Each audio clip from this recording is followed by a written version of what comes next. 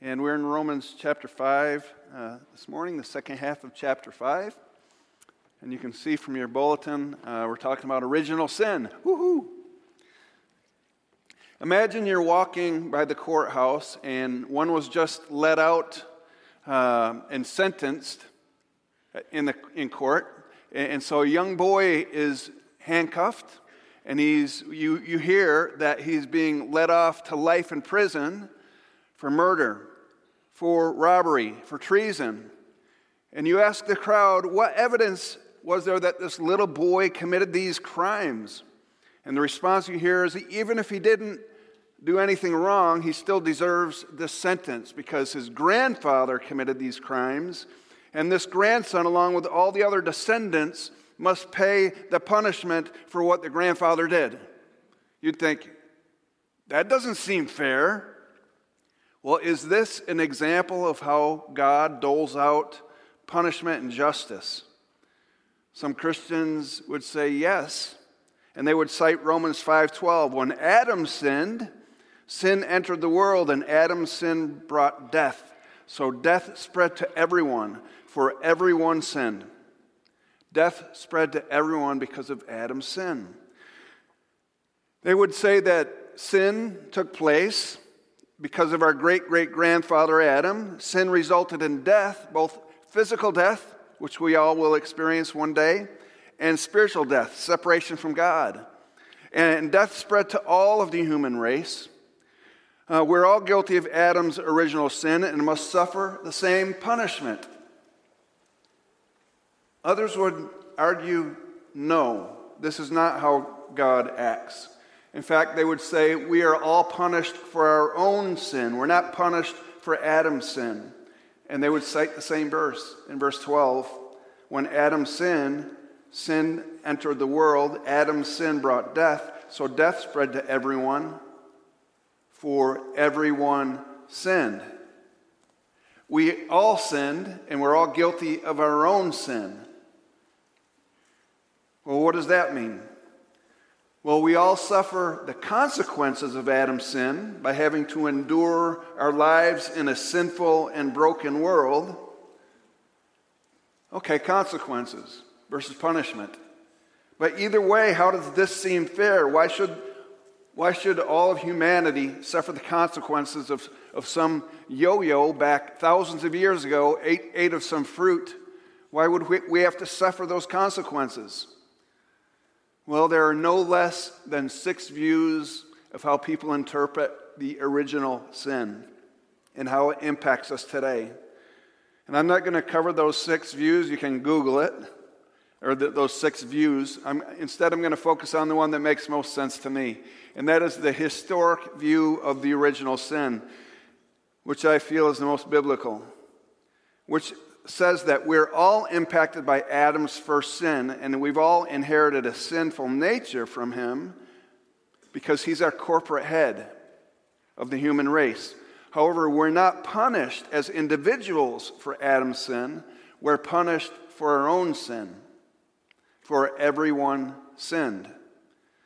God clearly states in his word elsewhere that each person is responsible for their own sin, and they're not punished for the sins of their parents or grandparents or ancestors. Ezekiel 18, God says, for all people are mine to judge, both parents and children alike. And this is my rule, the person who sins is the one who will die. Verse 19, what, you ask? Doesn't the child pay for the parent's sins, which was the common notion?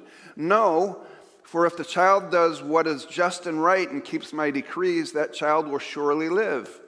The person who sins is the one who will die. The child will not be punished for their parents' sins, and the parent will not be punished for the child's sins. We'll all experience the consequences of Adam's sin, but there's a big difference between receiving consequences or receiving punishment and experiencing consequences.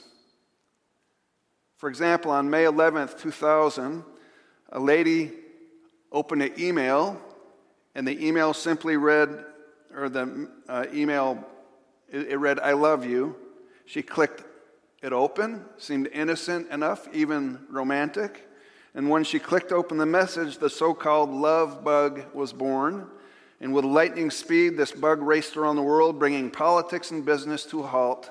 It was a deadly computer virus which affected multi-millions of computer software programs to crash. One virus, so much contamination.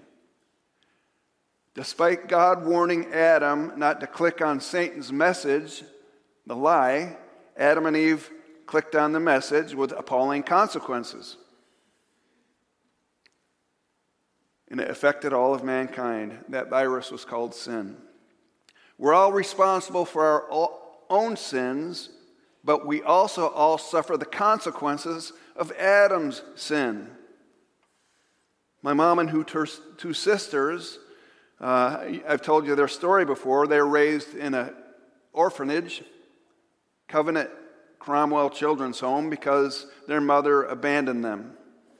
And it would eventually affect how they, too, would parent their kids. My father came from a household with a very distant father, and it affected the way that he and his siblings would parent as well. One of my father's brothers, my uncle, died an alcoholic, a tragic death.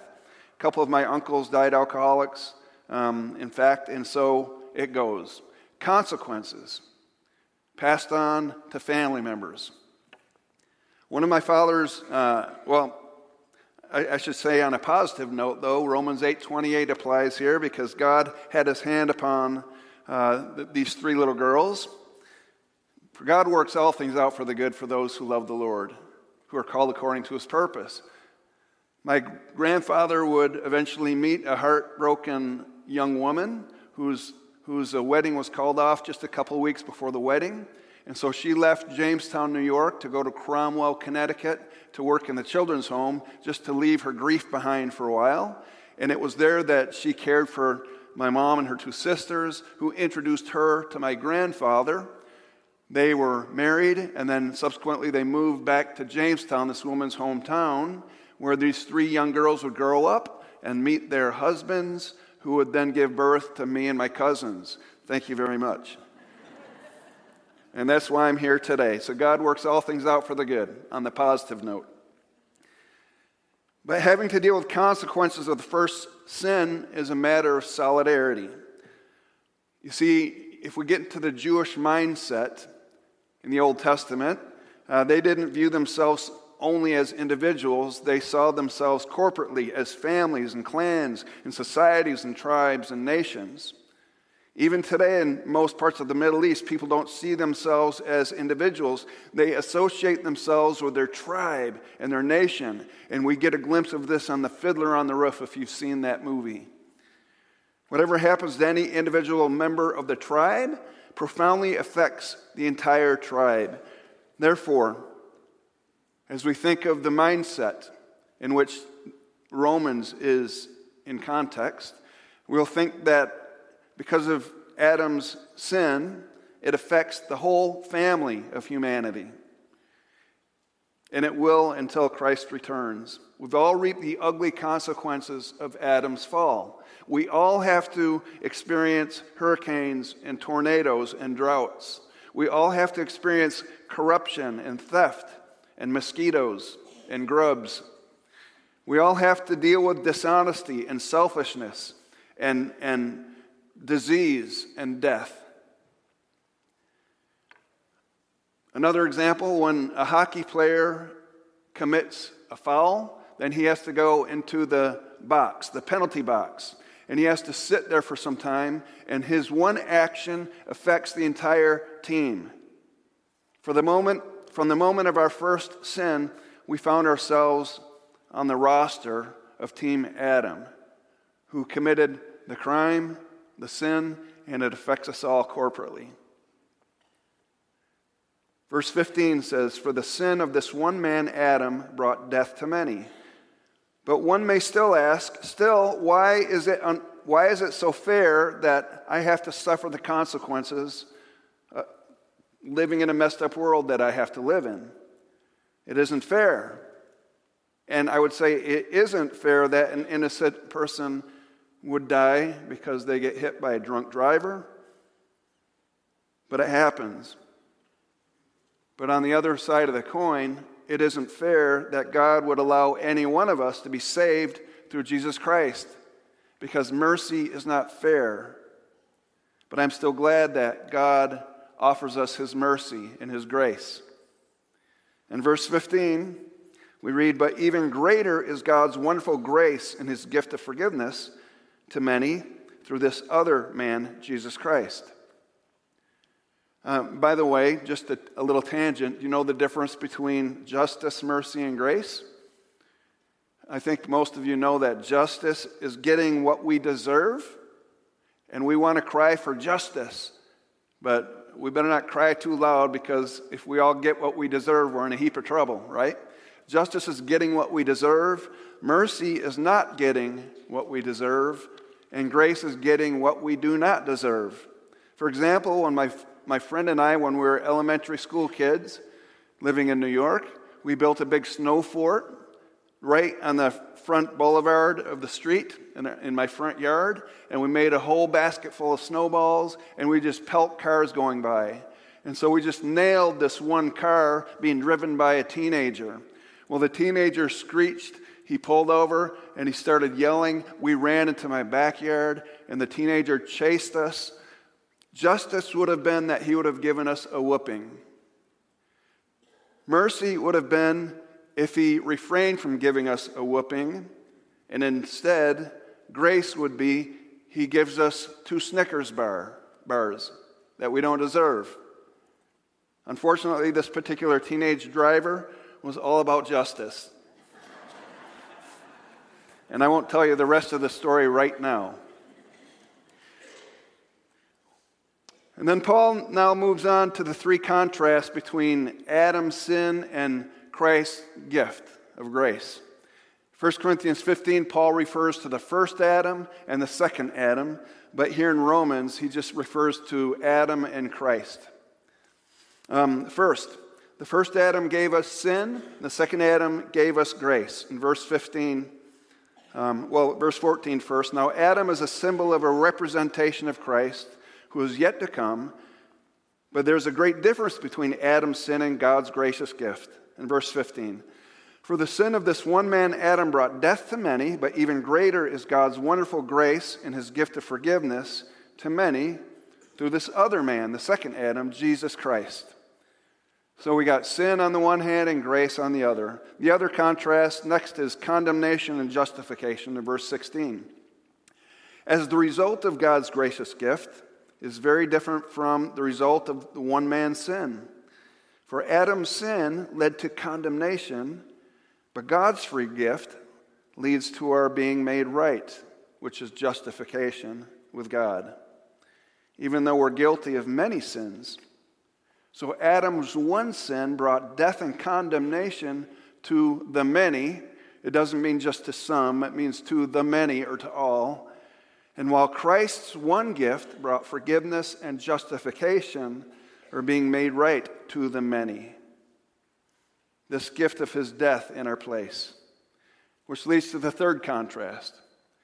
The reign of sin and death that Adam brought us to the believer's triumphal reign in life over sin that Christ brought us. In verse 17, for the sin of this one man, Adam, caused death to rule over many. Death ruled over many, or the many, over all. Prior to that sin, in Genesis 1:26, we read that God said, let us make human beings in our own image to be like us. How did God make humans to be like the Holy Trinity? He made them to reign. In Genesis 1:27, they will reign over the fish of the sea and the birds of the sky and livestock and all the wild animals on the earth and the small animals that scurry along the ground. Then God blessed them and said, be fruitful and multiply, fill the earth and govern the earth. We were originally created to reign over the earth. We were entrusted by God to govern the world, the earth. In verse 5:17 we read, but even greater is God's wonderful grace and his gift of righteousness for all who receive it will live in triumph over sin and death through this one man, Jesus Christ. This word triumph insinuates reigning and governing, co-reigning with Christ. We are to live in triumph even over sin and death. God entrusted Adam and Eve with the responsibility to reign and have dominion over the animals, to govern the earth, and to forever eat of the tree of life, to live forever. But Adam and Eve forfeited these rights and responsibilities to the tempter, the one who deceived them when they rebelled against God and they believed Satan, the serpent, and they obeyed him. And in so doing, Satan acquired the responsibility and the authority that Adam and Eve were given. And Satan became then the prince of the earth, the god of this world, the ruler of darkness. God told Adam and Eve, if you eat of this tree of knowledge of good and evil, you will surely die. Well, they ate of the tree. They introduced sin and death to our world, both physical and spiritual death forevermore. But, fortunately, God had a plan that would legally reverse this curse by sending the second Adam, his one and only Son, Jesus Christ, to earth. And he paid the price of our death by dying on the cross. He would win back that which was lost in the garden, namely our responsibility to co-reign with Christ in his kingdom and experience eternal life. And when he won it back, he gave it back to us. Well, how can we benefit from God's plan to co-reign with him, to live in triumph even over sin and death? We're told we have to take these two action steps. The first, we must receive God's gift of grace and righteousness. In verse 17, but even greater is God's wonderful grace and gift of righteousness, for all who receive it will live in triumph over sin. But like any gift, we must first receive this gift of God's righteousness and his grace if we're to experience it. But we have a choice. Think about this. In the beginning, Adam had a choice. He was given the ability to choose to not follow God. He knew God, he walked and talked with God, and he was given the choice to not follow him. But because of his decision to not follow God, everyone comes after him must choose to follow God. A choice still has to be made. Again, think of it. Adam had to choose not to follow God, but because of his decision to not follow God, everyone who comes after him must choose to follow God. So still a choice has to be made. Romans 6:23, we have a choice. For the wages of sin is death, but the gift of God is eternal life for all who would believe him through Jesus Christ our Lord. So we read in 5:17 of Romans, but even greater is God's wonderful grace and gift of righteousness for all who receive it will live in triumph over sin and death through this one man, Jesus Christ. So that's the first step. I was just at a funeral yesterday, and the simple gospel was presented by one of our own, a daughter of the woman who died. And after she got done presenting the simple gospel, someone from this church in Wichita came up to her and said, "Thanks for sharing what you shared, because I think you just preached salvation to everyone, and one of those people would be me. I received Christ today." And she was ecstatic that we must receive the gift of God if we're to experience what he has for us. Secondly, we must learn to live in dependence on Christ. In verse 17, even greater is God's wonderful gift of grace and wonderful grace and gift of righteousness for all who receive it will live in triumph over sin and death through this one man, Jesus Christ. We will only experience this victory to live over sin and death and triumph over sin and death through our dependence on God's grace, that we live through him, through his strength. Erwin Lutzer puts it this way: God often puts us in situations that are too much for us, so that we will learn that no situation is too much for him. In other words, we come to the realization that only God can turn a mess into a message, a test into a testimony, a trial into a triumph, and a victim into victory. And so we cry out to Him for His intervention on our behalf. We confess our sin before Him. Oh, Lord, we have been living independent of You, which is the root of all sin, and we now depend upon You. Please help us. If I prepare a sermon and I have like 3 to 6 months before I'm to preach this sermon at a big conference, then I will write a sermon, I will memorize it, I will repeat it and practice it over and over again. I'll come up with the best jokes and illustrations, and I won't need to use any notes. I'll just stand up on the stage and pace back and forth like so many are gifted to do, and then people would perhaps applaud me afterwards because it would have been the finest sermon that I'd ever preached. But I can do all of that in the flesh. And if I do so, just trusting in myself, then people may applaud me, but it will have zero impact on the kingdom of God, on people's lives for eternity. It will soon be forgotten because it will be done through me, not through Jesus Christ.